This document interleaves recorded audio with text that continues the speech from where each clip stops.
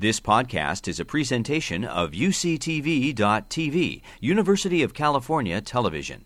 Like what you learn? Help others discover UCTV podcasts by leaving a comment or rating in iTunes. And that in the same way that we master the use of certain medications, we can master the certain principles of diet that we can use to support our own nutrition, our family's nutrition, and also the patients we serve. And Katie's already made the point that the reason we care about what we eat is because a lot of the illnesses we care for are related to diet and exercise. And the ones in orange here are the ones that stand out. But you could argue that many of the others, certainly from an etiologic or certainly a therapeutic impact, are also related. But I think we're quite convinced from many lines of evidence that heart disease, cancers, cerebral vascular disease, and diabetes are, as the primary causes of death in the United States and increasingly the world, are diet and exercise related. I will talk more about exercise in the second presentation, but we can attribute the amount of deaths in the United States related to poor nutrition and physical inactivity. And this has been a little controversial because when the CDC first came out with some data, they said that diet and activity now were passing tobacco as the leading cause of morbidity and mortality. And the tobacco community fought back on some of the methodologic issues. And I think this is another example, much like a lot of the diet controversies, where we can agree. We don't have to disagree that whether tobacco is worse or diet and exercise is worse, but rather work together against both, that is, the use of tobacco and in favor of good nutrition and more physical activity. So tobacco probably still is more responsible for morbidity and mortality in the United States. Excuse me, but diet and exercise are on the short list, and nothing else is close to third.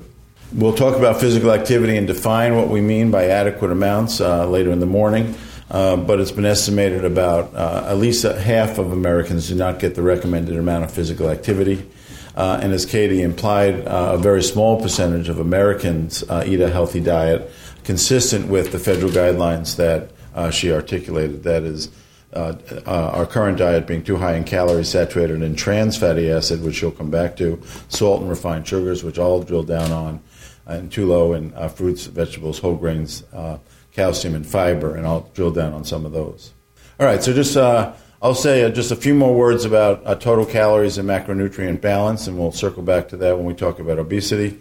A few words about dietary fiber and dietary sodium. There was just an interesting study on vegetarian diets that I was fortunate enough to write a commentary on, and so I'll just throw out some thoughts about that.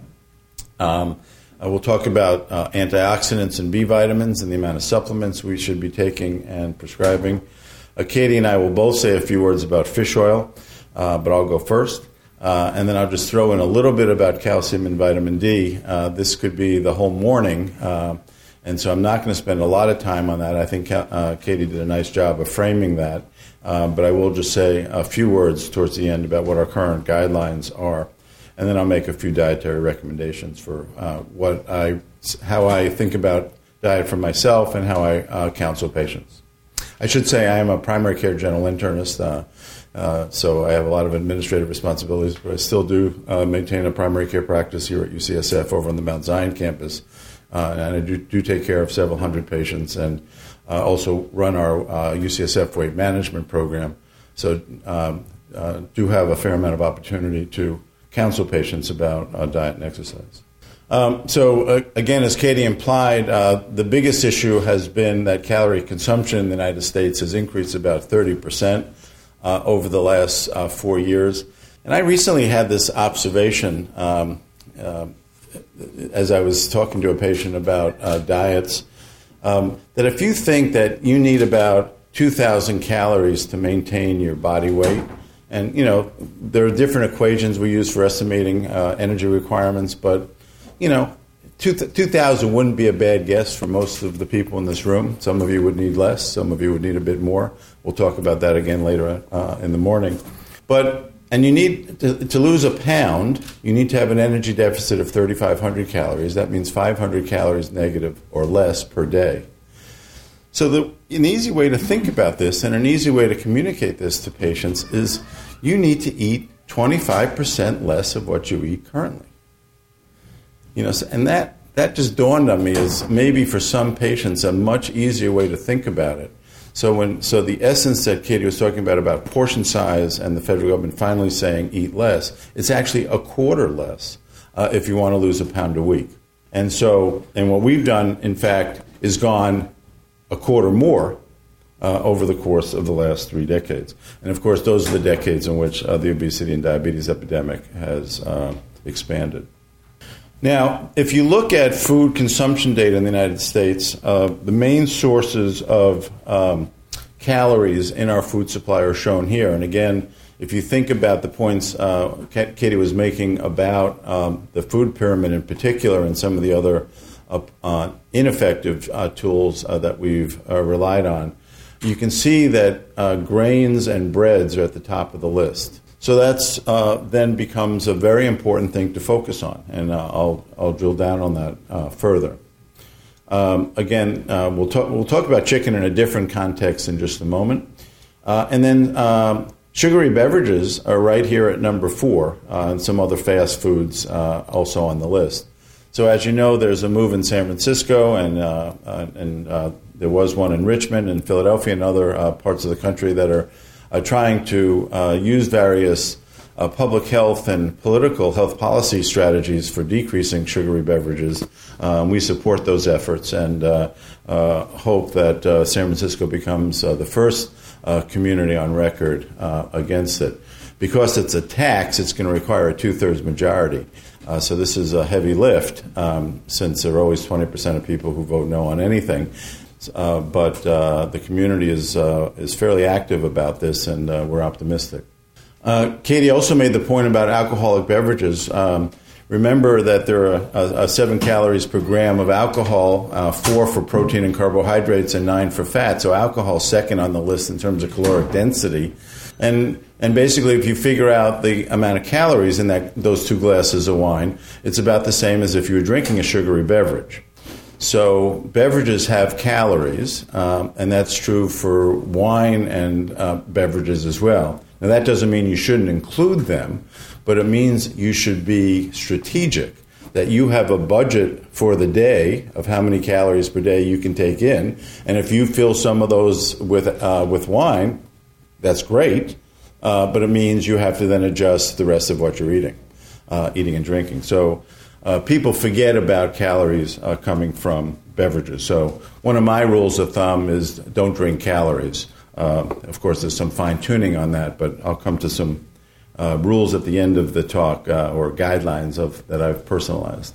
And I think Katie also made this point nicely, but this is to put some numbers on it, that if you look, again, this is from food consumption studies and NHANES and other databases like that, but if you look at the calories per meal at home compared to the calories per meal at a restaurant, you can see it explains most of the increase. And of course, this is a major public health problem since food in many restaurants is cheaper than what you can prepare at home, at least at first cut. One can learn how to do the opposite, and much of our focus is in teaching people, certainly through the SNAP program and many other community groups, increasingly trying to teach people how to prepare lower calorie food at home. But that is an extremely important emphasis that Katie has already initiated. All right, so a word about macronutrients. A macronutrient is defined as something from which you get from which you get energy. And the good news is there are only 4 of them. So it's fat, carbohydrate, protein, and alcohol. Right? So those are the 4 things from which you get calories. So if you hear if alcohol is out of the conversation, set aside just for a second, if you hear someone talking about a low-fat diet, and calories are kept constant, by definition, that means more of the calories are coming from carbohydrate or protein. And similarly, if someone defines a low-carbohydrate diet, that means more calories are coming from fat or protein. So these are inverse. There are only 3 of them, and alcohol. And so don't get fooled that less of one means more of the other. And I think, again, Katie's made that point. So especially in the context of weight loss diets, a lot of the controversy has been low fat versus low carb. Because if you keep protein constant, although some of the current diets have more protein, but if you keep protein and alcohol out of the conversation, now you only have two nutrients. And again, if you're eating low carb, that means more of the calories are coming from dietary fat as a percent of calories. And we'll come back to that because our current thinking is that it matters what kind of fat it is, what kind of carb it is, and what kind of protein it is. Now, most of the diet books since I can remember, I think this started mostly in the 60s, have been controversies related to low carbohydrate diets.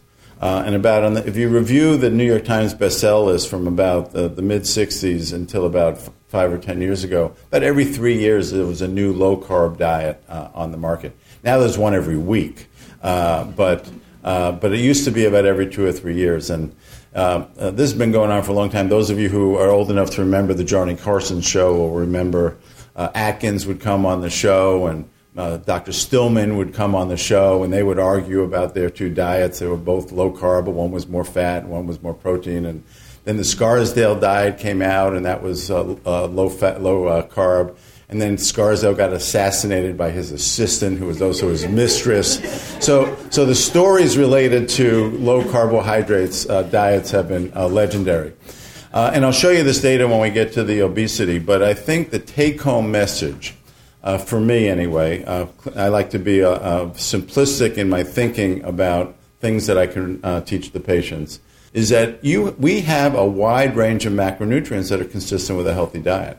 So if you look at the USDA guidelines now, it's no longer less than 30% fat. There's a range. And same with carbohydrates, there's a range. And so you can be on a fairly far, medium to far end of the spectrum, favoring lower fat or favoring higher carbs, such as some vegetarian diets and the like, and still be within the U.S. guideline ranges. So we've liberalized that. And my own personal belief on this is that in most clinical circumstances, total calories trumps macronutrient composition. Now, what I mean by that is to say that if you're eating 1,500 calories a day instead of 2,000 calories a day, it doesn't matter that much where those 15 are coming from. We still want them to come from healthy foods, using the plate and so forth. But it doesn't matter that much from a weight loss standpoint or a weight prevention standpoint, whether it's a little more healthy fat or a little more healthy carb, as long as the total is below what you need or at what you need so you don't gain weight. So in most clinical circumstances, since obesity is so central to virtually every condition we treat with diet, if you focus on total calories, you're going to accomplish the largest part of your clinical goal. So that's my focus. So I think as a clinician, it's hard to master some of the subtleties. If you can really get good about teaching patients about portion sizes, sources of hidden calories like beverages and the like, that will be very effective for you. So a word about fiber. What has been increasingly proven, although there's suggestive evidence, so that's controversial, it's not negative evidence, but mixed. But more and more recently has been the appreciation that fiber intake is associated with reduction in cardiovascular outcomes, so less strokes and heart attacks. And as Katie mentioned, you can use fiber therapeutically because it lowers blood sugar in diabetics, and it lowers LDL cholesterol in people with lipid disorders. So you can use it both preventively and also therapeutically. And as Katie mentioned, the magic number is 25 to 30 grams a day. The Institute of Medicine has pushed it a little bit, 30 to almost 40 in men, a little bit less in women. But 30 is not a bad number to remember for both men and women. And as Katie mentioned, we take in about half that. And so here are some of the benefits that we've already discussed. So lower LDL, lower triglyceride in people with lipid disorders, lower blood sugar, a variety of GI benefits, and satiety. And so this was the study I got to comment on. It was in the British Medical Journal, and it was a meta-analysis of 22 studies following people forward over time. And not only did they show that there was a protective effect of dietary fiber on cardiovascular outcomes, which has been known before, they actually were able to calculate a dose effect, which was what was particularly a new contribution, I thought, from this paper, which I liked. So, and this is the dose effect here. So for every 7 grams of fiber, there was about a 10% reduction in events over time. So this is not a randomized trial, and one can criticize the study, as I did in the commentary, that it's not a perfect study. One would need experiments, randomized trials with control groups to really figure out if fiber was this protective. But this was as good a meta-analysis of cohort studies as one could do, coming from some really talented British epidemiologists. And so that 7 grams of fiber you can operationalize, as suggested here, 1 portion of whole grains and 1 portion of legumes, or a couple of servings of fruits and vegetables. Now, there is a variation amongst fruits and vegetables, and I just wrote down a few of these just to make a couple of points. So again, our goal is 30. Most of us are half that. So you're looking for that extra 15 or so grams of dietary fiber per day. I point here psyllium seed, or powdered psyllium. So this is Soto's brand name Metamucil, but there are many other products available. There are other similar or analogous soluble fiber supplements that you can purchase. But a teaspoon of psyllium is only 3 grams a day. So when you're prescribing Metamucil or psyllium to patients, you want to push the dose. So if your goal is to get an additional 10 grams of fiber per day or 15 grams of fiber per day, you have to push well past the 1 teaspoon a day. So a tablespoon a day now is 9, and so you're getting closer. So you want to start slow, of course, because some patients will get flatulence or bloating or constipation, and you want to make sure you're prescribing it with lots of fluids. And you want to make sure you're prescribing it with lots of non-caloric fluids, because one of Barron's rules is don't drink any calories. But start slow, but don't have clinical inertia. Push that up to a dose that's meaningful. So in terms of other foods, though, you can see, and a serving is, sort of basically what you can hold in your hand. There are more sophisticated ways to do this, but that's getting close. And it doesn't matter how big your hand is, so that people always ask that. Just whatever you can hold in your hand is about a serving. And an apple is pretty good, oranges and so forth, but grapes have no fiber. So grapes are sort of one of these natural, perfect packages of sugar water, right? And so very tasty, great for making wine, but not a good dietary fiber source. Berries are sneakily high in fiber. So I just cherry-picked raspberries, but many of the other wild berries are also strawberries and so forth. Blackberries are also very good sources of dietary fiber. We'll talk about breads in just a moment. The difference between wheat bread and white bread is modest. The issue here is you don't know if I mean whole wheat bread or just wheat bread that's not whole wheat, and we'll come back to that point. The breakfast cereals have been supplemented and very high in dietary fiber, so that's a good source for some patients compared to, for example, foods which have not been focused on dietary fiber. Shredded wheat, my personal favorite, is up here. Here's brown rice compared to white rice. So again, 1 serving a day, not that big a deal, but that's not how people eat rice. So remember Katie's plate of spaghetti? That's also the plate of rice that most people eat. When you're in the restaurant, you get 3 of those. And so there is a difference as you begin to go through a week of brown rice versus white rice.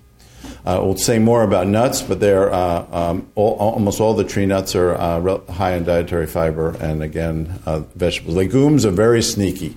Marion and I, one of the exercises we did with the students in one of our electives was we did what Katie suggested, is we didn't have the technology then, but keep a 3-day diet record. And we looked at various nutrients, and one of the ones we focused on was dietary fiber. And there were always a couple of the students who had really high dietary fiber, and I just kept scratching my head. It was just like, how did they get 35 when everyone else is 12? And it turned out they were eating a lot of burritos. But legumes are a very good source of dietary fiber. All right, and so this is sort of the take-home message. So when you think about the food guidelines, and just there's a one-slide summary, I think, of how I think about Katie's excellent presentation, is that the goal is these three principles. And if you do nutritional epidemiology and look around the planet at both developing and developed cultures, that the features of those that are healthy is that there's a wide variety of foods. So that was the original 4 food groups, right? The purpose of that was to get us to teach variety. High food quality, and that was sort of the mistake made through the guidelines over those 30 years that we're now beginning to address, and the right quantity. So it's the right quantity, the right quality, the best quality you can find, eaten in wide variety. So one of the, again, the main features of the American diet gone bad is too many refined grains, and we'll say next, too much sugar. So the current guidelines, so in that lovely slide that Katie pointed to, that you had to go online, that you'd want to go online to myplate.gov, it really gives nice advice. So we're no longer neutral about what kind of grains and fruits and meats and so forth to eat, as Katie suggested. In the grain section, it makes specific recommendations about eating grains, focusing on whole grains, and that at least half of the six servings a day should be whole grain.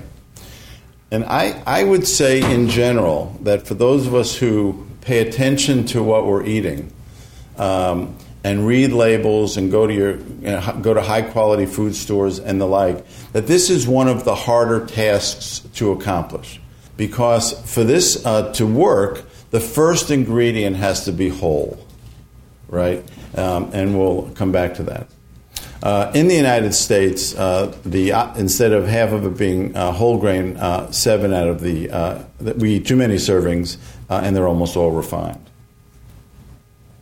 And here are some examples of a serving of grain, again, making the point that we massively underestimate what a serving is. So that plate of spaghetti that Katie showed would be 3 or 4 servings of a grain. And those 3 scoops of rice from the Thai restaurant would be 3 or 5 servings of rice, and so on. And here are some other examples. So again, I like to teach it about, some people are more comfortable with cups, people who prepare food. I also take care of a lot of people who don't prepare food. Many of them are men, and they don't know what a half a cup is, so I just say, bunch up your hand, that's it. And there are some other examples here. But look at the size. So the size of the serving here, and it's basically half a baseball. So that's another good image to remind people. Muffins, those things that we call muffins in San Francisco now, that those are like 1,200 calories, right? So that's not a serving of grain. That's 3 or 4 servings of grains, not to mention 2 or 3 servings of fat and 2 or 3 servings of sugar. Now, so I said, selecting whole grains is hard. Of course, there are many, many alternative whole grains, excellent whole grains other than wheat. But wheat is still the most available in our society, and there are some reasons for that related to food subsidization that we discussed earlier. But the key is really to find the word, especially when you're talking about wheat products and rye products and things like that, try to find the word whole as the first ingredient on the label. If you're talking about quinoa or oatmeal, you don't need that language. But for wheat products and rye products and anything that's refined, the key is that whole is first. If whole is second, so if it says wheat flour first, and then whole wheat flour second, you don't know what percentage that second number is. So it's only when it's first, because that's the dominant one, which I think has to be, is it over 50? I think it's over 50% as for the first ingredient. And again, you can come up with some, I learned these from Katie actually, some numbers if you're really mathematical about it, and especially if you're doing a 3-day diet record and keeping track, this would be a fun exercise, is look for or going through your cabinets and trying to find the ratio of total carbohydrates to dietary fiber. And you'd want it to be less than 10 for bread and less than 5 for cereals. So this one's going to take you a little time to think about, but it's a good exercise. All right, just a word or two about sugar. The average person in the United States consumes 30 teaspoons of sugar and sweeteners per day. That's really mind-boggling. And that accounts for over 15% of daily calories. And again, remember that when we talk about sugar, we're not just talking about sucrose. This includes cane and beet sugar, high fructose corn syrup, dextrose, and honey. So they're all more or less nutritionally the same. You could argue they shouldn't be in the food supply at all. I think that's probably a little too restrictive. Certainly sugar represents celebration in our society and most of the societies around the world. And so I think one would not want to be totally dogmatic about this. I often joke and say you just shouldn't eat any foods with sugar in it. That, of course, is not realistic. But small amounts of sugar for celebratory events, I think, are compatible with a healthy diet. The problem is this very large quantity. And the Heart Association recommends less than 6 teaspoons a day, which is 24 grams. Again, 4 calories per gram, so about 100 calories a day of added sugar per day for women and a tiny bit more for men. And you can see that would be a 80% reduction in what we're currently doing. So again, the dogma here is not that sugar products don't need to be on the planet. They can stay on the planet, but they're celebratory. And think of it that way, that when you have a birthday cake or a wedding cake or something, obviously you want to continue to do that. But it shouldn't be a part of your daily calorie intake. All right, a few words about salt. So this has, again, been around as a hot topic in nutrition for decades. And again, a lot of it comes from epidemiologic cross-country observations between the relationship of salt intake and high blood pressure, and the relationship between salt intake, high blood pressure, and cerebral vascular disease and cardiovascular disease in general. It's worth noting that the Yanomamo Indians who live in northeastern Brazil, and there are probably other cultures as well, eat about 2 milligrams of sodium per day. So the human body does not need sodium as a constant dietary intake. For the most part, we have a steady state, and what you take in, you excrete in the urine. And again, if you sweat a lot, then you also lose salt that way. But sweat is hypotonic and is not as dense as urinary salt excretion, depending on your fluid intake. But the point is, the human species does not need a lot of salt a day. So 1.5 grams a day, which sounds like a major restriction, is way more than peoples around the planet in other cultures eat. So the new study that sort of got this conversation going in the last several years came from UCSF. Kirsten Bibbins-Domingo, who is a professor of medicine here at UCSF, working with Lee Goldman, who is our former chair of medicine now at Columbia, with something called the coronary heart disease policy model. And so this is a model. This is make-believe. This is not a study. But they've worked on this for decades, and what you can do with this is manipulate the data and see what impact a change in blood pressure has on cardiovascular outcomes, a change in lipids has on cardiovascular outcomes, tobacco, all the standard risk factors. And what they did is plug in variations in sodium intake and to see what impact it would have. And they showed that by decreasing salt modestly along the lines of what we talked about already, that there was a modest reduction in systolic blood pressure in the population. Now remember that when you're one-on-one with an individual patient, not all patients will respond to a low-salt diet. It's only about a third of patients. Older patients with hypertension will, African Americans typically will, and others, but not every patient does. Some people have salt-sensitive hypertension, some people don't. But as a population, if the curve is like that, and you move that curve over just a little bit of the blood pressure of the whole population, then that translates through public health calculations into a tremendous amount of events and deaths saved.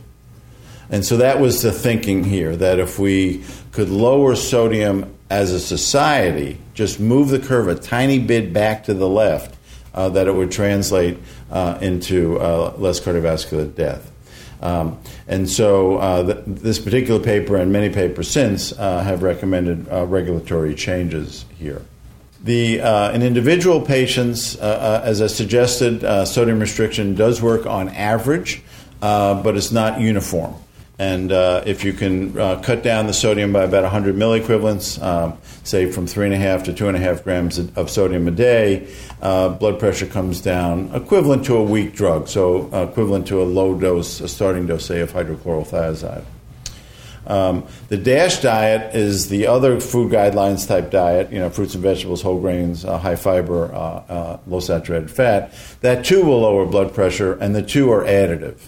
And so it's as you're teaching people about low sodium, you also want to be teaching people about fruits and vegetables and whole grains. Both together will lower blood pressure in individual patients. So we get a benefit both one-on-one with individual patients, and theoretically we get this benefit as on population health if we can just move the curve a little bit. And as Katie suggested, the dietary guidelines suggested 2,300 for the general population, but 1,500 for a selected subset. And I think everyone was surprised, as she mentioned, that selected subset was actually half the population. So that was probably a mistake. Since the average intake is 34, there's no point in talking people to go from 34 to 15 when they can't go from 34 to 33, right? So the basic principle is, if you can't always make the perfect choice, make a better choice. And so getting people just to eat a little bit less is sort of both the one-on-one and also population goal here. So the Institute of Medicine wisely contradicted the USDA and said, wait a minute, 1,500 is too low. Let's get everyone to 2,300, which is a teaspoon of salt per day.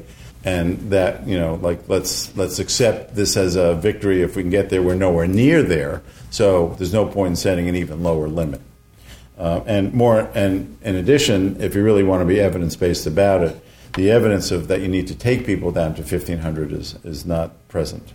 So when I was in nutrition school and early medical school and teaching about salt, I used to say the following. I used to teach that a third of salt was naturally occurring in the food supply, a third of salt, a large third of salt, if you will, came from processing food, and a smaller third, but still a significant portion, came at the stove and the table.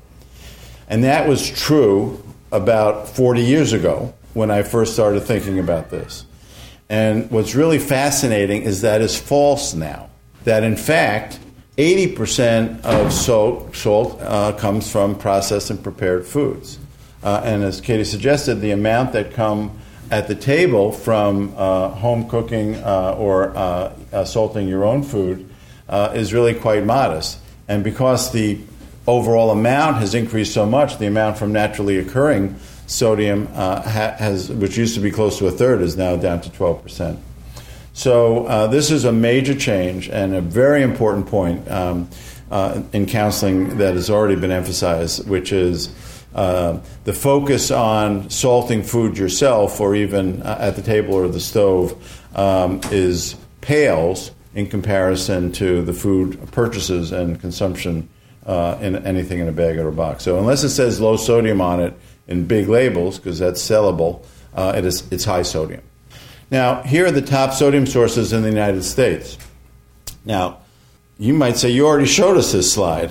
And that's because the top sodium sources in the United States are, in fact, very similar to the top calorie sources in the United States. And again, breads and pastries are still at the top of the list. The only surprise here, I think, is chicken, and in part on the calorie side, that's because we eat so much chicken, and especially in fast foods and the like, chicken nuggets and fried chickens and things like that. But in this particular story, it's also complicated by the fact that the chicken producers inject salt water into chicken to plump it up. So this is a little bit like finding whole grains. This is one you have to do a little bit of detective work to find chickens that aren't plumped up with sodium, and your taste buds may be adjusted to that, so that when you make that switch, the new chicken may not taste quite as good as the old chicken that was plumped up with sodium. Because one thing I haven't said yet about sodium that I really like. So when we talk about getting patients to eat less calories, it's really hard to do because calories are everywhere, and our love for calories is universal and biologic. That's not true for sodium. As I suggested, the Yanomamo Indians don't eat sodium. And in fact, if you put patients or people on a metabolic research unit and put them and do food preference testing and identify patients who like their food salty, and then put them on a low-sodium diet in a controlled setting, and then bring them back and do food preference testing now 3 months later, you lose your taste preference for sodium, for salt.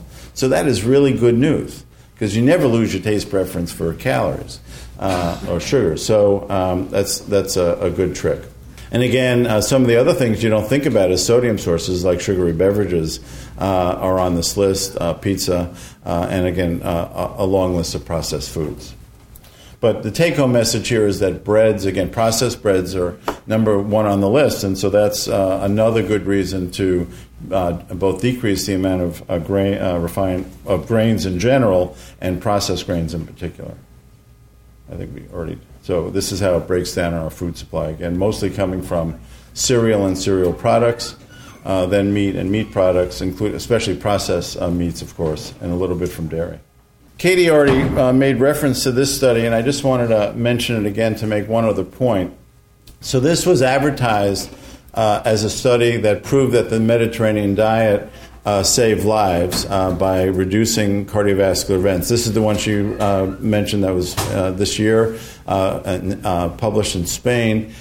And what they did, and it was a challenging study to figure out, and you really had to go through the appendix to figure out what people were eating. But the bottom line was that these were Spaniards who were all eating a Mediterranean diet, or a varying degree of Mediterranean diet, not like Crete school kids from the 1960s, but more Mediterranean than what we would consider. And then they kept those people the same, and then the control arm, they said, eat a low-fat diet. But they didn't do much of an intervention for them. So at the end of the study, the people on the so-called lower-fat diet were eating about the same as what the people on the Mediterranean diet were eating, with some differences, but same amount of calories, same amount of fats and so forth. But the main difference was that one of the experimental groups got olive oil and the other got an ounce of nuts. And that's why I'm showing this slide, because we haven't mentioned nuts too many times. But so I think, although I'm a big fan of the Mediterranean diet, but I think what this study mostly shows is that in people on a relatively good diet to begin with, adding more olive oil or adding more nuts saves lives. So this should be repeated. This is too remarkable an outcome for a study to totally believe. But so I think it's a little bit less of proof that the Mediterranean diet works, and a little bit more suggestion that, in fact, using olive oil and using nuts are effective. So it's an excuse to mention nuts, so include those in your diet. They're very healthy and maybe life-saving. And it's mostly tree nuts. So the study used almonds and walnuts and hazelnuts. They did not use pistachio nuts, but we think pistachio nuts also as a tree nut would also be included. Almonds, if I didn't mention those. But remember, those should be unsalted for the other reason that we've already discussed. And then also be aware of the calories, that a small handful of nuts, 10, 20 nuts, depending on the nut, gets up to be a fair amount of calories. Remember, you have a calorie budget, and you want to spend that wisely, but nuts are a good investment. So they're excellent snack food or cooking food. All right, let me just switch next to vegetarian diets. This was a really fun study.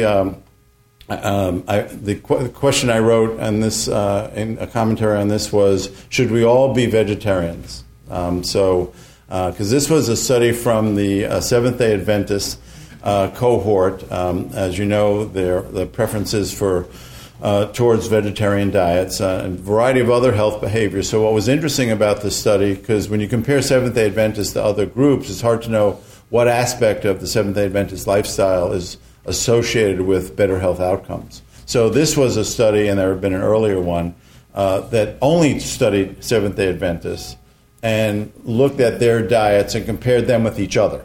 And so it was labeled as a study of vegetarians.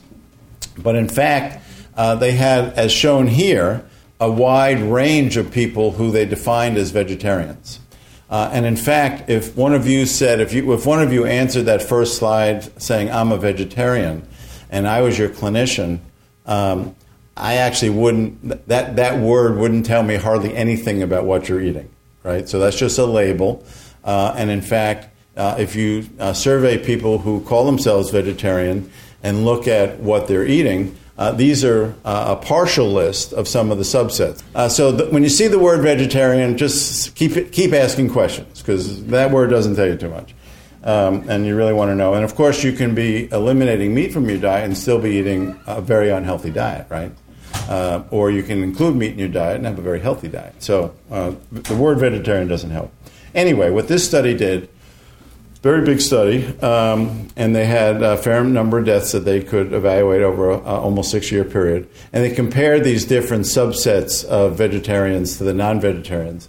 And they looked at mortality, so death rates in the vegetarians. And the headline was that the vegetarians live longer than the non-vegetarians. So that was the primary outcome of the study.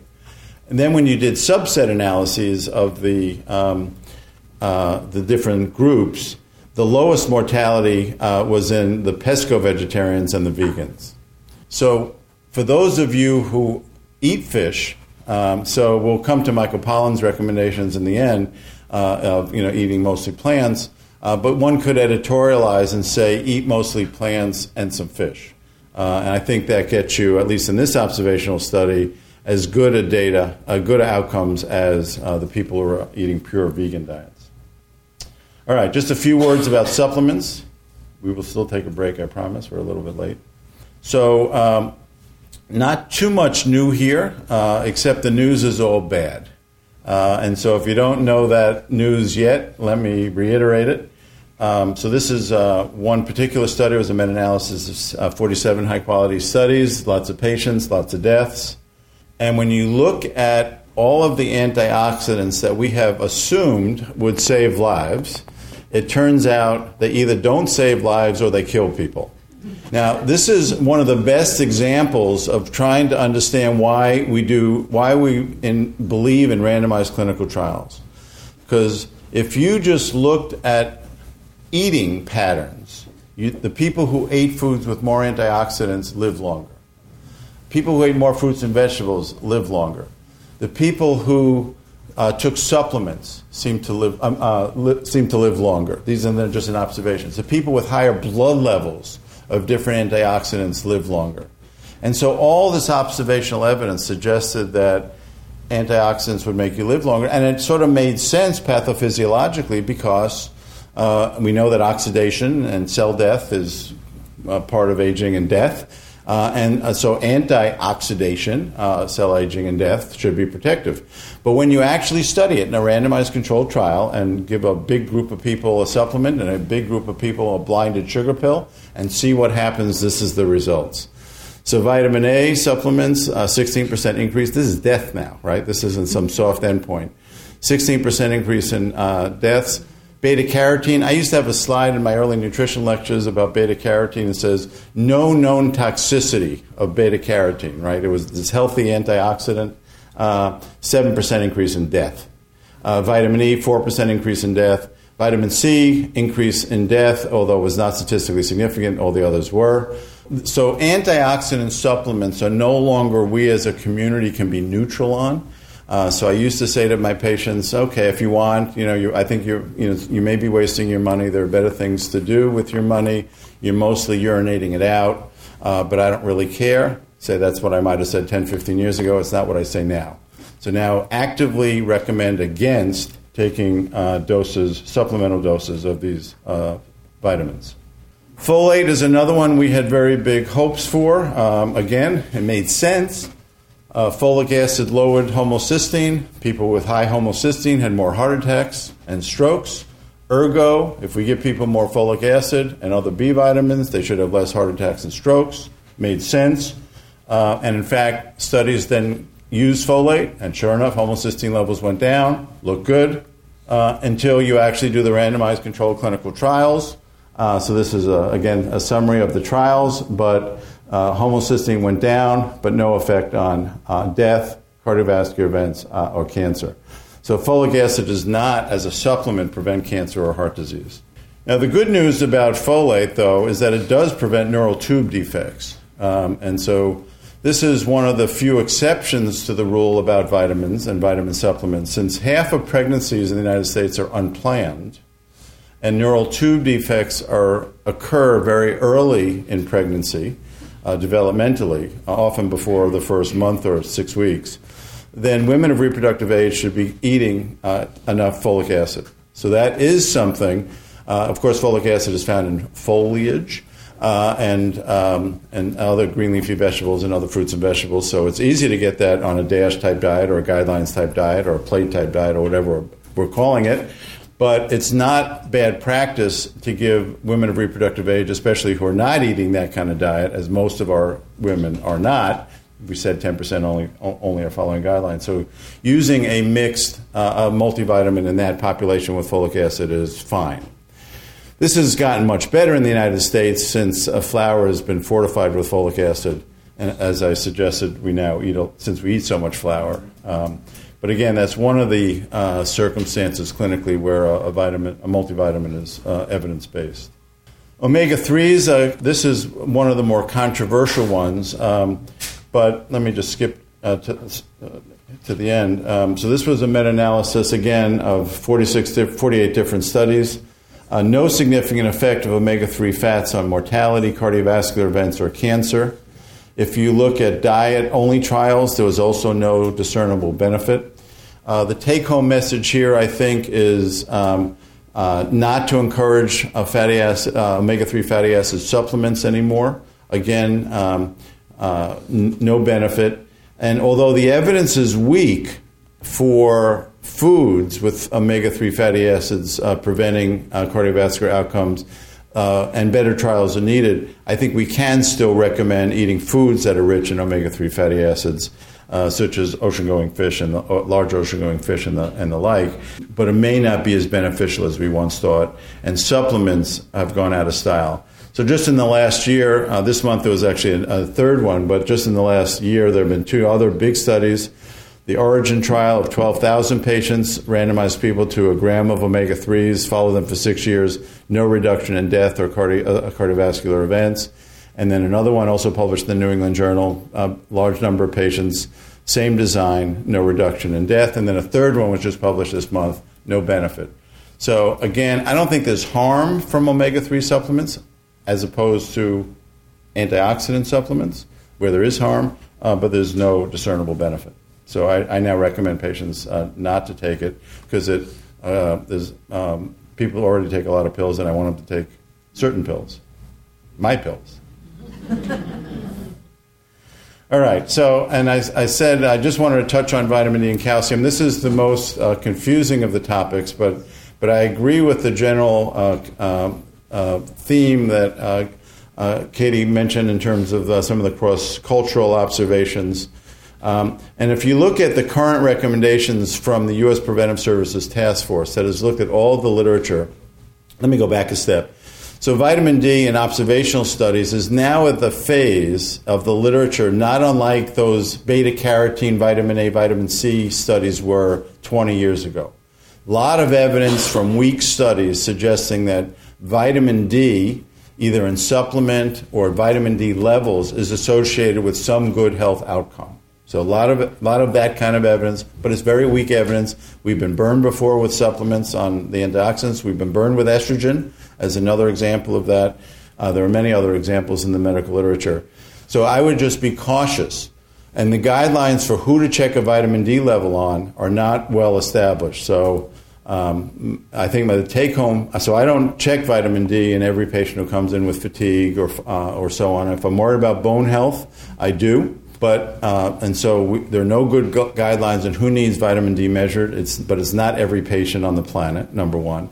Number two, and the skin doctors and I debate about this quite a bit, but I think we've overdone it with sun protection, is my personal feeling. Most actinic keratoses, in fact, almost none, become cancers. And so we've created a whole industry of skin damage and sun protection at the expense of vitamin D nutrition. So I'm in the camp of be outdoors at least some of the time. It's okay to have lesser skin protection, especially in places, let's say non-face, so forth. And generally, we do recommend using it if you're on a medication to prevent osteoporosis. So if you're taking bisphosphonates, certainly we always prescribe calcium and vitamin D because all the studies that show that bisphosphonates work were done with calcium and vitamin D. But for the population at large, the current recommendations of the calcium and vitamin D supplements are not recommended, that there's insufficient evidence to recommend that. So we've backed off on this. There's some evidence that if you take calcium without vitamin D, there's more heart disease. And there's a fair amount of evidence that taking supplements has no effect in average risk individuals. So this is a literature that's still developing, but again, I never jumped on this bandwagon, but if I was on it, I'd get off and not recommend high doses of vitamin D and calcium supplements in well people, but we do recommend it in people with osteoporosis. Let me just close and we'll jump back to that because I think that that's a longer conversation and I don't want to cut into the break. So just to summarize, beta-carotene, discouraged. Vitamin E, discouraged. These are as supplements, not as foods. Remember, there are 40 different carotenoids in a carrot, and so when you take out one, which happen to, you just get the one. And the idea is if you eat a carrot, you get all 40 and God knows what else. So eat the carrots. Vitamin E, same thing. Eat healthy oils, plenty of vitamin E. Vitamin E insufficiency is very rare, really almost undefinable in the United States. So you don't need supplements of vitamin E. Folate, make sure you're women of reproductive age. Pre-pregnancy, have adequate folate intake, preferably with foods, but with supplements if needed. Omega-3s, no benefit. So despite the early studies that suggested benefit, the follow-up randomized trials have been convincingly negative. And vitamin D and calcium used with bisphosphonates for sure. In patients with osteopenia who don't need drugs, maybe. I think that's a good way to hedge your bet. But for the average young adult or a middle-aged adult, I'd say probably skip it. And then if you're going to, and make sure that if you do check blood tests or have a blood test checked, that your lab is using the up-to-date definitions of deficiency.